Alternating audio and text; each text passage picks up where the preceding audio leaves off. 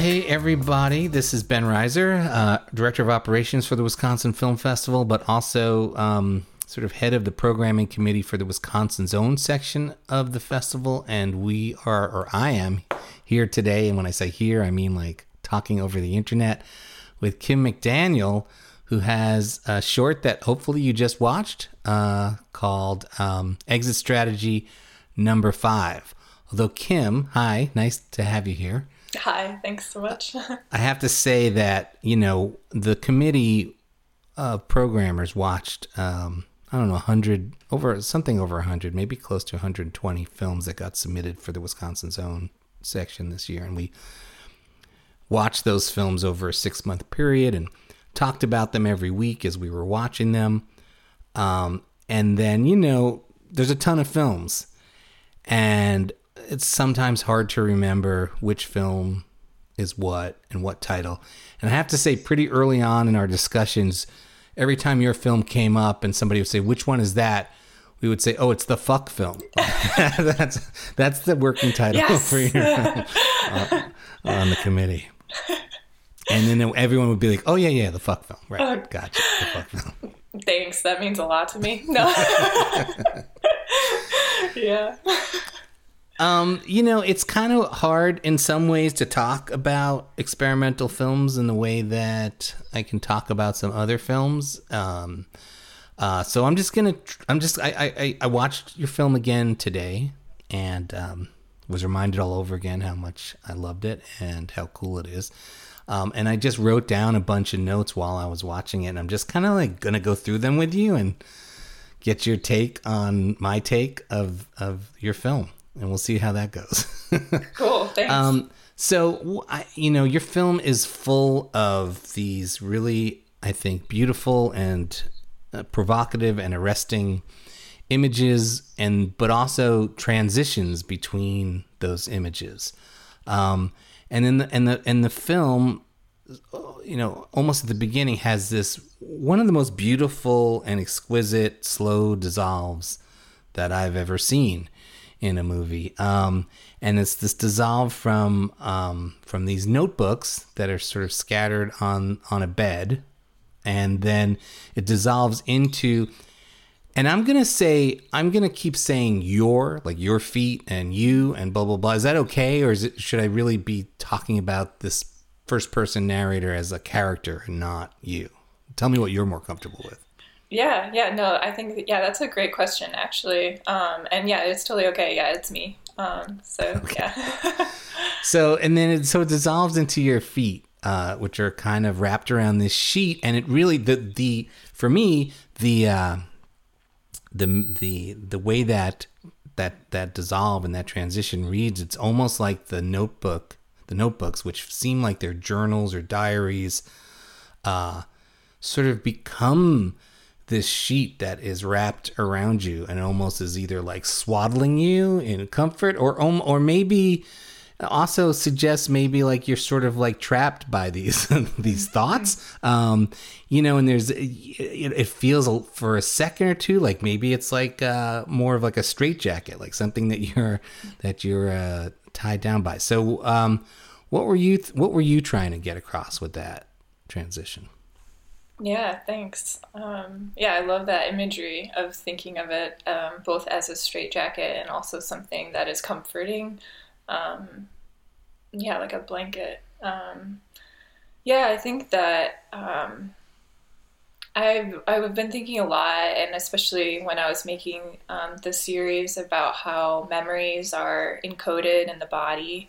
And I have a line in the third exit strategy that is thinking about like, what if our memories were like a code that wrapped around our skin, and when you touch somebody, you share your code with them. And that thought was influenced by my history as an Alexander technique teacher, which is like a somatic practice that looks at habit and the body and pain, and how your habits kind of influence how you hold yourself.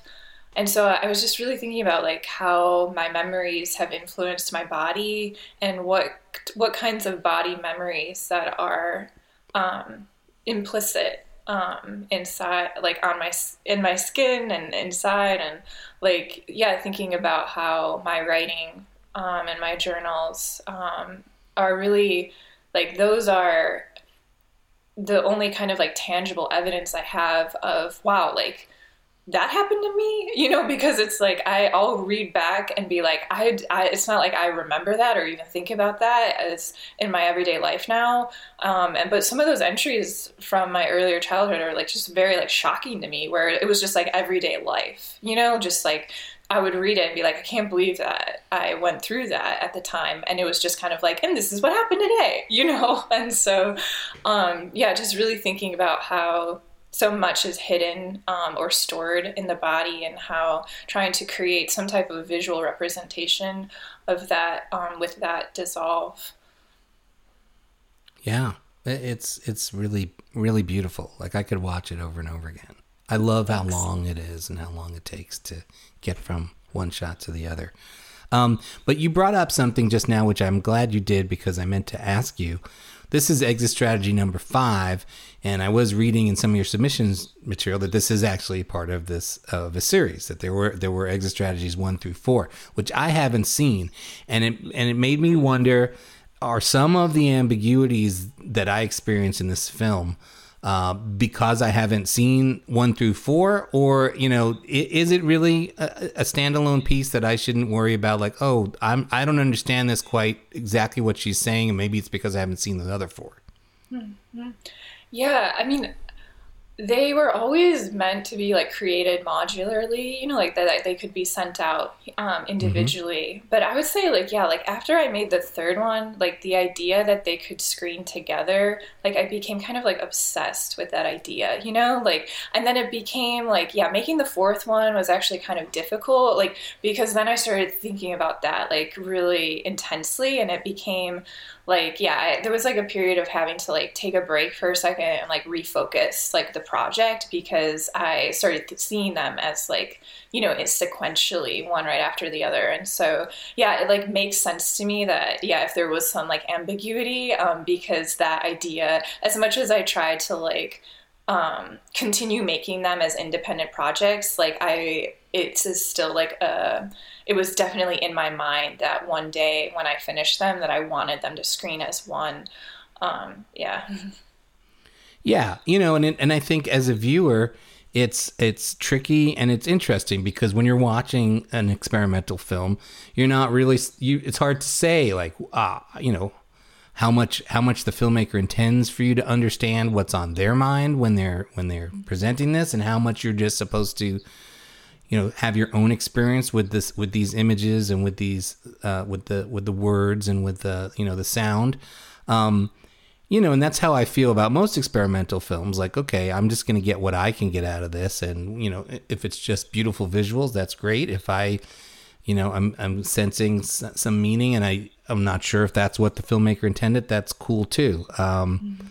So, getting back to my notes though, the next thing is your hands and feet, which I was gonna try to do this and figure out how hard or easy it is to get your hands and your feet like on the same plane, and then sort of move them. I don't really know how. So I'm going to ask you a series of questions that are going to be like, what's going on thematically, or how did you do this as a filmmaker? It almost feels like, and I have a longer note, and maybe I'll jump to that as part of this, where it almost feels a little bit like stop motion. Like there's like a sort of a jerkiness. And I wrote, and here's something from later on in your film. There's the sequence shot where we see your torso. You're in a black shirt and pants, and you're swaying at various speeds. And I'm reading from my notes, and perhaps backwards. There is a herky-jerkiness to the movement that, from my frame of reference, reminds me of some of the backward stuff in Twin Peaks, and is David Lynch an influence at all? So do what you can with what I just said. Yeah. Oh my gosh, there's so much there. Yeah. Well, So I have to admit that I have fallen asleep trying to watch Twin Peaks so many times. Like, and I keep trying to watch it, but so Hmm. I'm not sure. I mean, I know that it's a huge compliment to be talked about in relationship to David Lynch, but I think I would also like the thing that comes actually to my mind when I hear David Lynch's name is my mentor from graduate school, Cecilia Condit, Oh who yeah. they studied together, and so I actually think of Cecilia when I hear David's name. And so, yeah, I mean, like, I'm so influenced by Cecilia's work and her investment in the personal and the way that she uses humor and trauma and play, all in the Yeah. same realm. She's And got a piece in this year's festival too, and I I think was you going to might be in the say, same shorts I think we program. are. Oh, that's great. It's such a privilege. That's happened just a couple other times, and so it's so great to be in sharing a program space with her. It's such an honor for me. So, So yeah, but filmmaking wise, is some of this backwards, or are you playing with speeds like in editing? Yeah. What kind of stuff are you doing? yeah. Some of the So sometimes the footage is reversed very like rarely. I guess I reverse it if it looks more interesting in terms of like the movement. Hmm. The scene that you're referencing with the hands and the black shirt, that's all that's all straightforward. It's not reversed at all. Yeah, I think that some of Is the this? Are you footage. playing with the speed at all, Yeah, or that's so just you in the moment performing sort of slower and then faster? yeah, it just is it's the normal tempo and Oh then it like wow. speeds up. And Hmm. yeah, that was mostly because I sped it up because I just didn't want to cut. So yeah, I just decided to play with tempo instead of cutting. But yeah, the majority of the things I try not to reverse things too much because unless it feels like it could be confusing. Yeah, I guess I'm interested in like confusing whether or not it's reversed or not. But when it's kind of like obviously reversed, I lose like a little bit of interest in doing that because it's like, oh, it's reversed. Yeah. Yeah. Yeah. Yeah. So it seems like the central relationship, and maybe the only relationship, other than maybe the one that you have with yourself, that you are addressing in this piece, is the one with your mom. And so early on, you talk about being in her womb and absorbing her nutrients, and then you cut to the words "thank you." But those words are carved into like the swinging door of this, what I take as like a fast food restaurant garbage can, um, which I feel seems like an obvious sort of like statement about. And I think you, even by the time we see that, have mentioned that you have cut off all ties with her. So tell me about this restaurant and what it is, and does it have a specific meaning to you in your life, or was it just a cool looking location that you're like, oh, this says everything I wanted to say? Yeah, so that's a Dairy Queen in central Nebraska. I was like out in Nebraska for a residency, and it took like 30 minutes to drive to like town. And there was this Dairy Queen. I was like, wow, I haven't been to a Dairy Queen like since my childhood. Like that's actually like a really nice memory I have of my childhood is like going to Dairy Queen with my parents. And so I like walked into this Dairy Queen and it was like, yeah, like it felt like a blast from the past. Like it was just like empty and like, yeah, like so pink and like clean and like nobody was in it.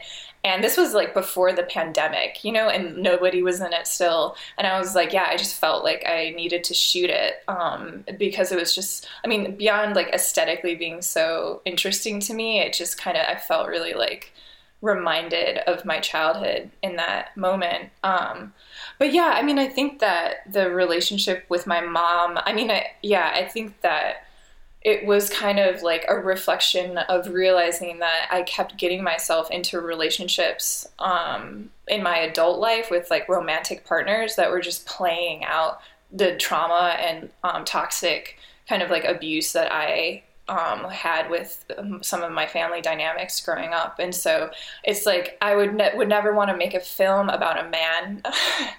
no offense. Just like as a feminist, like it just like didn't really align, about with my ethics or ideals that this was about anybody else but myself. And in a way, it was also, despite how much sadness and hurt that I have with the relationship with my mom, in a way, it honors her in like a really strange way that I have spent so much time, both like the fourth and this fifth exit strategy are about my relationship with her and how hard it's been to kind of like move on from the traumas from my childhood and how I grew up. And so in a way, it's like been this process of trying to come to terms with my relationship with her, kind of like as a sense of wanting to heal, actually, and kind of using what was happening in my romantic life as an excuse to dig into my relationship with her. Mm-hmm. Yeah. And so towards the end of the film, when you reference your heartbroken carcass, that line to me, like I immediately think, oh, she's talking about a romantic relationship that she's getting over. But then I was like, no, I don't know. Like, she's mostly talking about her mom. And I do get that you're talking about the way these other relationships sort of maybe trigger memories of your mom or bring you back to that. Or as you said, you're sort of reliving these things all over again. But are you in that sort of end statement still referencing being heartbroken about the relationship with your mother, or are you also bringing in some other newer, like, romantic relationship? Mm-hmm. Yeah. Or do you not want to answer that question?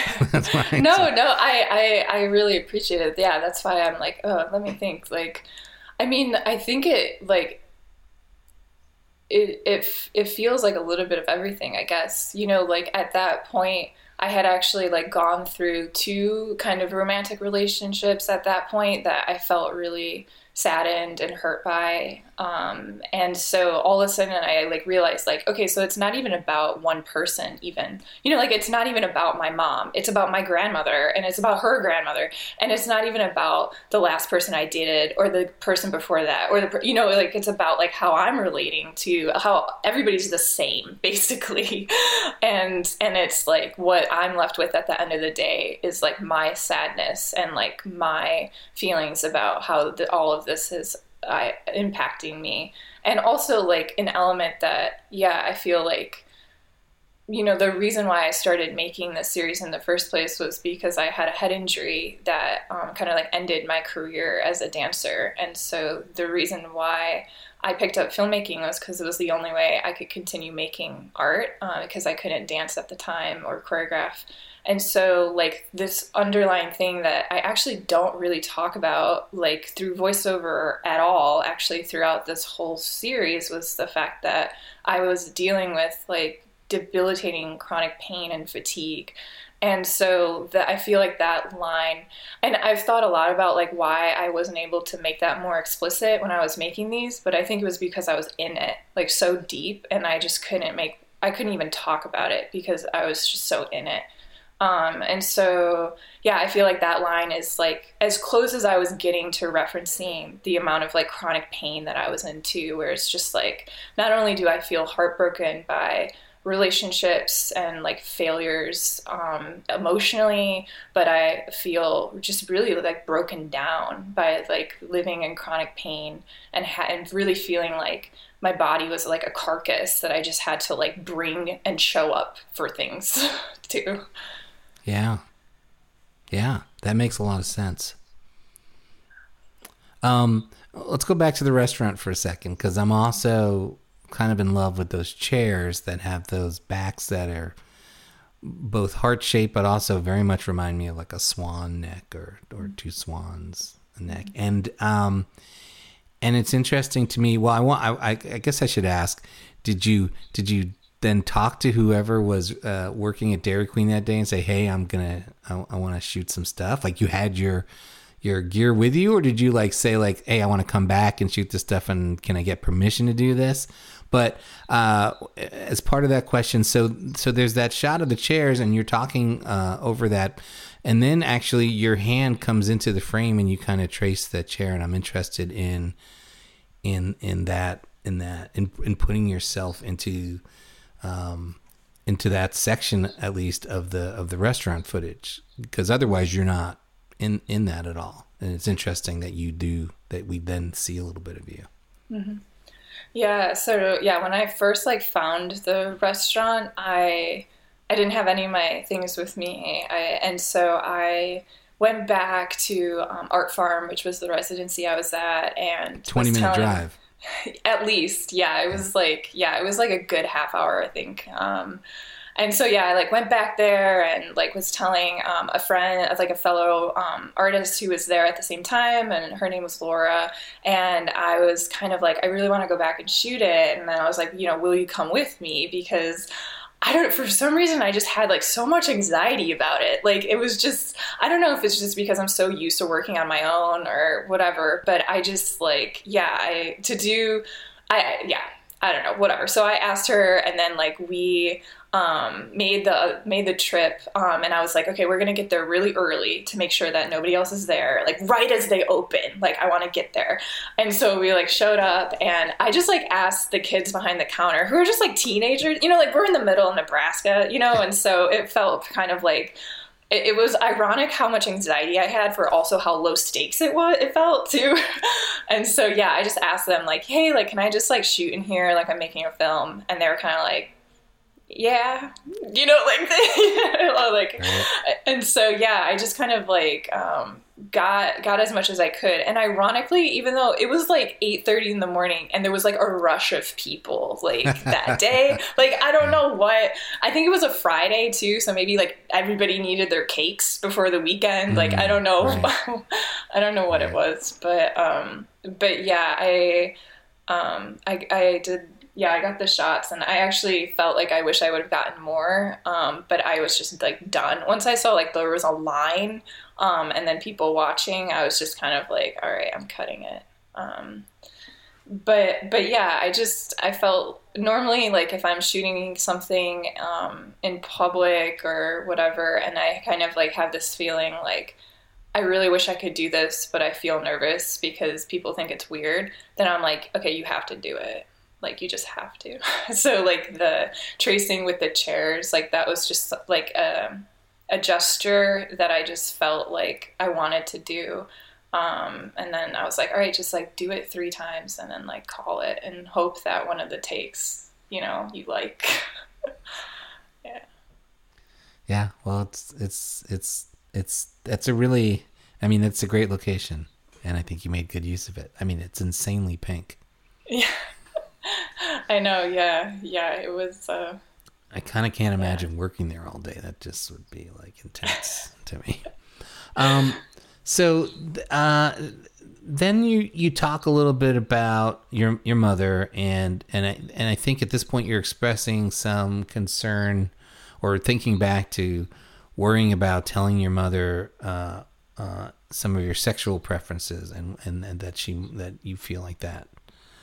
That she might disown you at that point. And then it cuts to shot in bed, but then there are these black and white images that at first to me look like they could be an ultrasound, but then they get a little bit wider and they reveal themselves again. To me, it seemed like images from a TV screen, and we get the sense of a couple, and maybe they're nude, but they're in some kind of intimate position. And we can make out what I read as a sort of a male figure with sideburns. So I was interested in you talking about sort of being interested in women or girls, and then we get this footage of a sort of a heterosexual couple. Can you talk a little bit about that? Yeah. I think that also like a part of this series was about releasing shame. And so with every film that I was making, I was asking myself, how does this release shame for me? And so I think that even though it feels really subtle, this was my kind of like queer film, like this was like that I'm queer, and that, this was my first attempt at trying to make work like discussing my sexuality, and also like queerness, and even in relationship to disability, which I had been started thinking about a lot while making the film. And so, anyways, yeah, the cut to the appropriated like footage of the two, yeah, like characters kind of like making out and kind of like scaling in a lot, like 900% or something Yeah. on it. Yeah, it was kind of like a technique of like wanting it to be ambiguous, you know, like wanting it to be Mm-hmm. like maybe these are like two women or two, you know, Mm-hmm. like non-binary people, or you know, like who, like what are their genders, you know, like who are they, and just focusing on like the hands and kind of like the gesture and the desperation kind of like in the kiss, or being confused about like what's even happening. And Yeah. then yeah, like as it kind of goes on, realizing that it's, you know, like a heterosexual couple, and kind of being, and then like after that cutting to my arms being crossed, it's kind of being like, oh, like all right, you know, like this was, you know, really exciting to think that it was like a queer couple, and then realizing that it was just, you know, a male and a female, and kind of being disappointed. Yeah. Yeah, that makes sense. Um, okay, here's my next note. You say somebody you know told you to just smoke weed and get fucked, and that your chronic pain would go away. Talk a little bit about this chronic pain, and I'm wondering, did you take this person's advice, and how did that go? Yeah. I didn't. Well, I mean, I guess it planted a seed, I guess, in my head at the time, where it was What kind kind of of like, seed? take that as you will. No, no, yeah. I mean, I guess it got me thinking about like over all these years, all the things that I've tried to do to like heal from the injury. And I was like, well, I guess I haven't tried to heal through being in a relationship with others. You know, like I haven't had, you know, I wasn't intimate with anybody, you know, after the injury for like 5 years or something, just because my health was so overwhelming. I couldn't even begin to think about being in a relationship with another person on any level. And so like, yeah, I mean, I started thinking about that, you know, and also like it was just kind of like an asshole like comment, you know, like it was like very kind of like, Sure.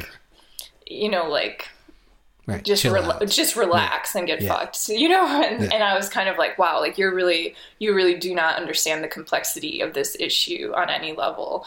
And so it was kind of like, yeah, like on one hand, I like totally wrote that person off, like saying that to me. And then on the other hand, I was like, well, like I could probably open myself up to, you know, being in a relationship again, you know, like, am I going to let my chronic pain define the rest of my life, you know, on some level? And yeah, I feel like, yeah,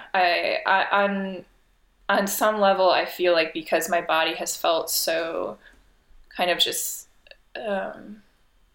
I've been in so much pain, you know, since the injury. Like I felt that like drugs or something, like I was like, I can't use any drug. Like I don't want to, because the only thing I have left is my mind, you know, like I can't do any, like don't want to do anything that's going to possibly ruin my mind, because that's all I have left. And what's ironic actually is that like I really, you know, I'm a person that believes like the mind and the body has a connection. So like as much as I was like preserving my mind was also the thing that was contributes to pain. So it's this like cyclic relationship. And so it's like, yeah.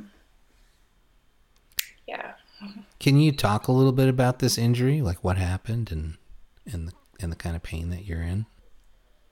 Yeah.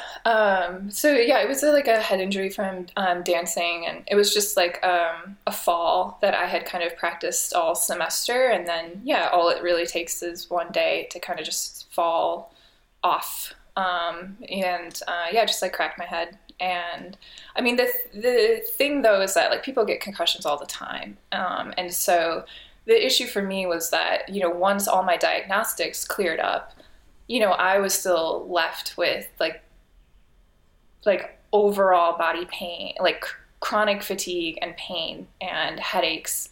And, the neurologists and the rheumatologists are saying there's nothing wrong. Like there's really no reason for you to be in pain. And there's really like nothing else we can do for you. Like we can give you like cortisone shots and stuff, but like, there's nothing else we can really do for you. And so I was kind of like left at that moment to be like, all right, like Western medicine has failed me.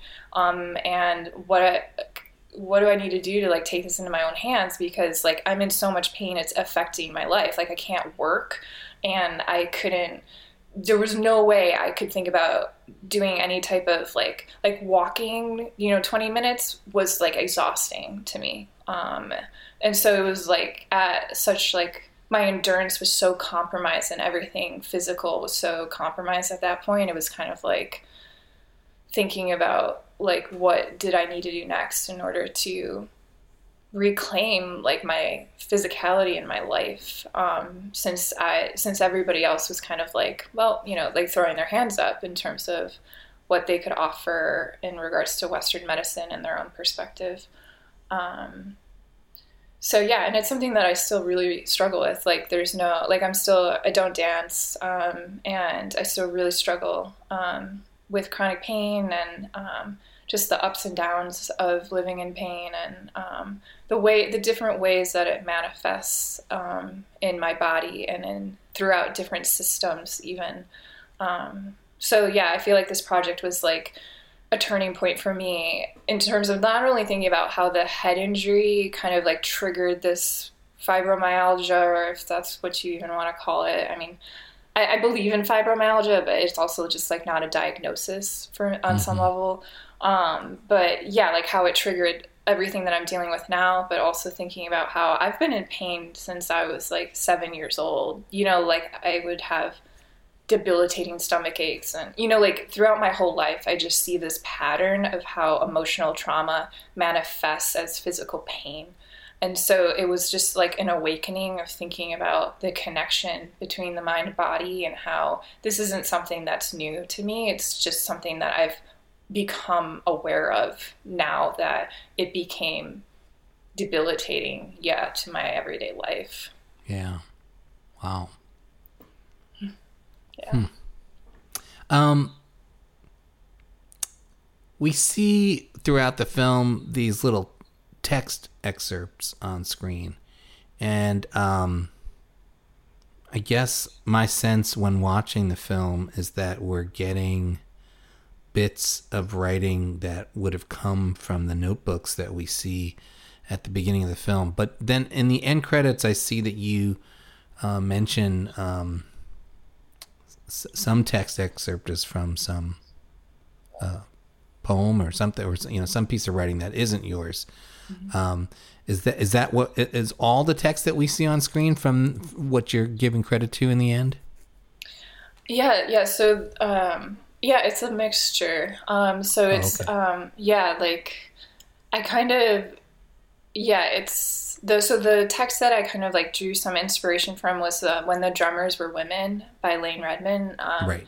And so it's but the text, like in terms of like my handwriting and things like that's my like what you were thinking in terms of like coming from my journals. And so and so I like as I was making it, I was thinking like, well, I'm kind of like a logical person, and I was thinking like, oh, if there's text on screen, like that's going to relate to the appropriated text, and if you see my handwriting, that relates to the text that I wrote myself. But even then, like near the end, it gets confusing because like there's like the line on screen that's like, I wonder, if since I came from my mom, who came from my grandmother, if that means I'm just completely fucked, that I'm unlovable and will be in pain forever. And obviously that's me talking. That is not from When the Drummers Were Women.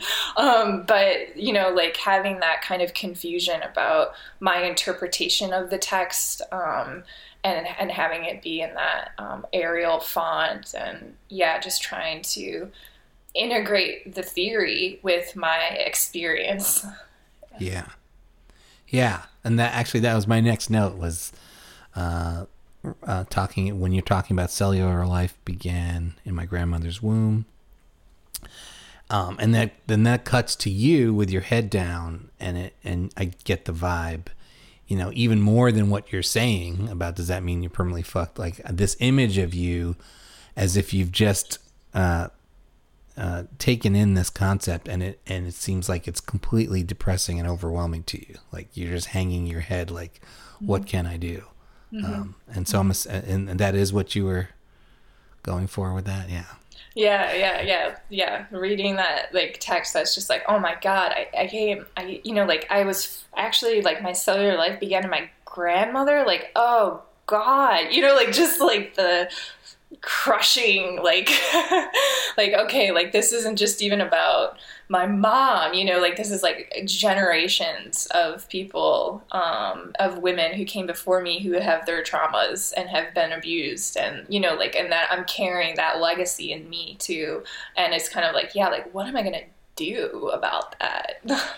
Yeah, it's weird. I was having this conversation with somebody yesterday about instincts and dogs, because I've got a dog who is a hunting dog, I guess. I mean, he's not to us, but I mean, he does run around our backyard and chase rabbits and squirrels all day. And I'm like, what is this whole instinct thing? Like, where does that come from? Are you really telling me that dogs are born with this desire to hunt rabbits? And where does that come? How does that happen? But it sort of sounds like the same thing that you're contemplating, where that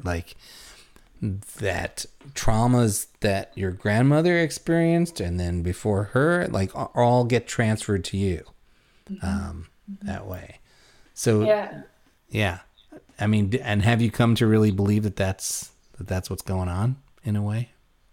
Yeah, 100%. Yeah, I mean, I even think, like, I guess it's like thinking so much about, like the legacy of trauma, and how, that's even embodied, like, as a white person, like, and thinking about, like, my mom's silence and how I inherited that silence, and how, like, I really feel like it is my responsibility to be speaking, not only, like, for myself, but for, people of color, and, being standing in solidarity, and how my voice is really important for that. And it's like thinking back to, like, okay, so it's not just like, I think it's helped in terms of thinking about, like, compassion, like why it is so hard for me to speak up sometimes, and thinking about, like, well, my mom never spoke up, like I was born silent, and that came from my mom, and that came from my grandmother. And so it's like thinking about, like, breaking those habits, that I was born with and given, kind of. And then even, like, thinking, like, yeah, like, I'm speaking about this as a white person, but thinking about, like, all of the intergenerational historical trauma, that people of color are living with in their bodies now. And so it's like, yeah, to me, it's really, like, become even, like, a conversation to me about like race, and, like, being a white person, and, like, what it means to inherit things from my ancestors, and break things that I don't want to carry anymore. Yeah. I've got one more note that I took watching it that we haven't talked about already because I've jumped around a little. But there's this thing you say, and I don't even know why I wrote this down, although I think it's a kind of a beautiful line that I don't even know if I wrote completely correctly, but maybe you can talk about this and what it means in the context of this film, where you say, "For tonight, I'll trade thinking about him to thinking about her." Mm-hmm. Yeah. I think I was thinking about, like, all of the applications of her as a pronoun, like, in that moment, like, let me trade thinking about, a past relationship for thinking about me, like, instead of envisioning. I mean, I think, like, a really big moment in my healing process after the injury was, like, I remember being really alone and in pain in bed one night, and instead of imagining somebody holding me, like, I imagined a version of myself holding me. And that I always remember that moment, like, where I decided to trade an image of somebody else for myself, And so it's like, yeah, like her as in me and like her as in my mom, you know, like instead of thinking about all the ways that I was wronged in a relationship, like let me think about my mom and like the reasons why I was even involved with the person in the first place and how that relates to my relationship with my mom. And even thinking further than that, you know, like let me think about her like as in like a girl, you know, like instead of thinking about, you know, this guy, like let me think about what I hope for in my future, which is, you know, like at the time, you know, it was like a queer relationship with, you know, a woman or, you know, a gender non-binary person and which like I'm in now, so I'm really happy about that. It's like, yeah, I was dreaming about that, you know, when I was making this film, and now it's my reality, which feels so happy for me. And so yeah, it was like all the applications of the word her. That's great. Well, Kim, I just want to say again how much we all love this film. I think it's this rare experimental short which is not only filled with all these really, really compelling images and transitions and juxtapositions, but is also like emotionally affecting in a way that experimental films don't usually strike me anyway as a viewer. And so thank you for sharing this with us, and I'm super excited to see everything that you do going forward. Please continue to share your films with us.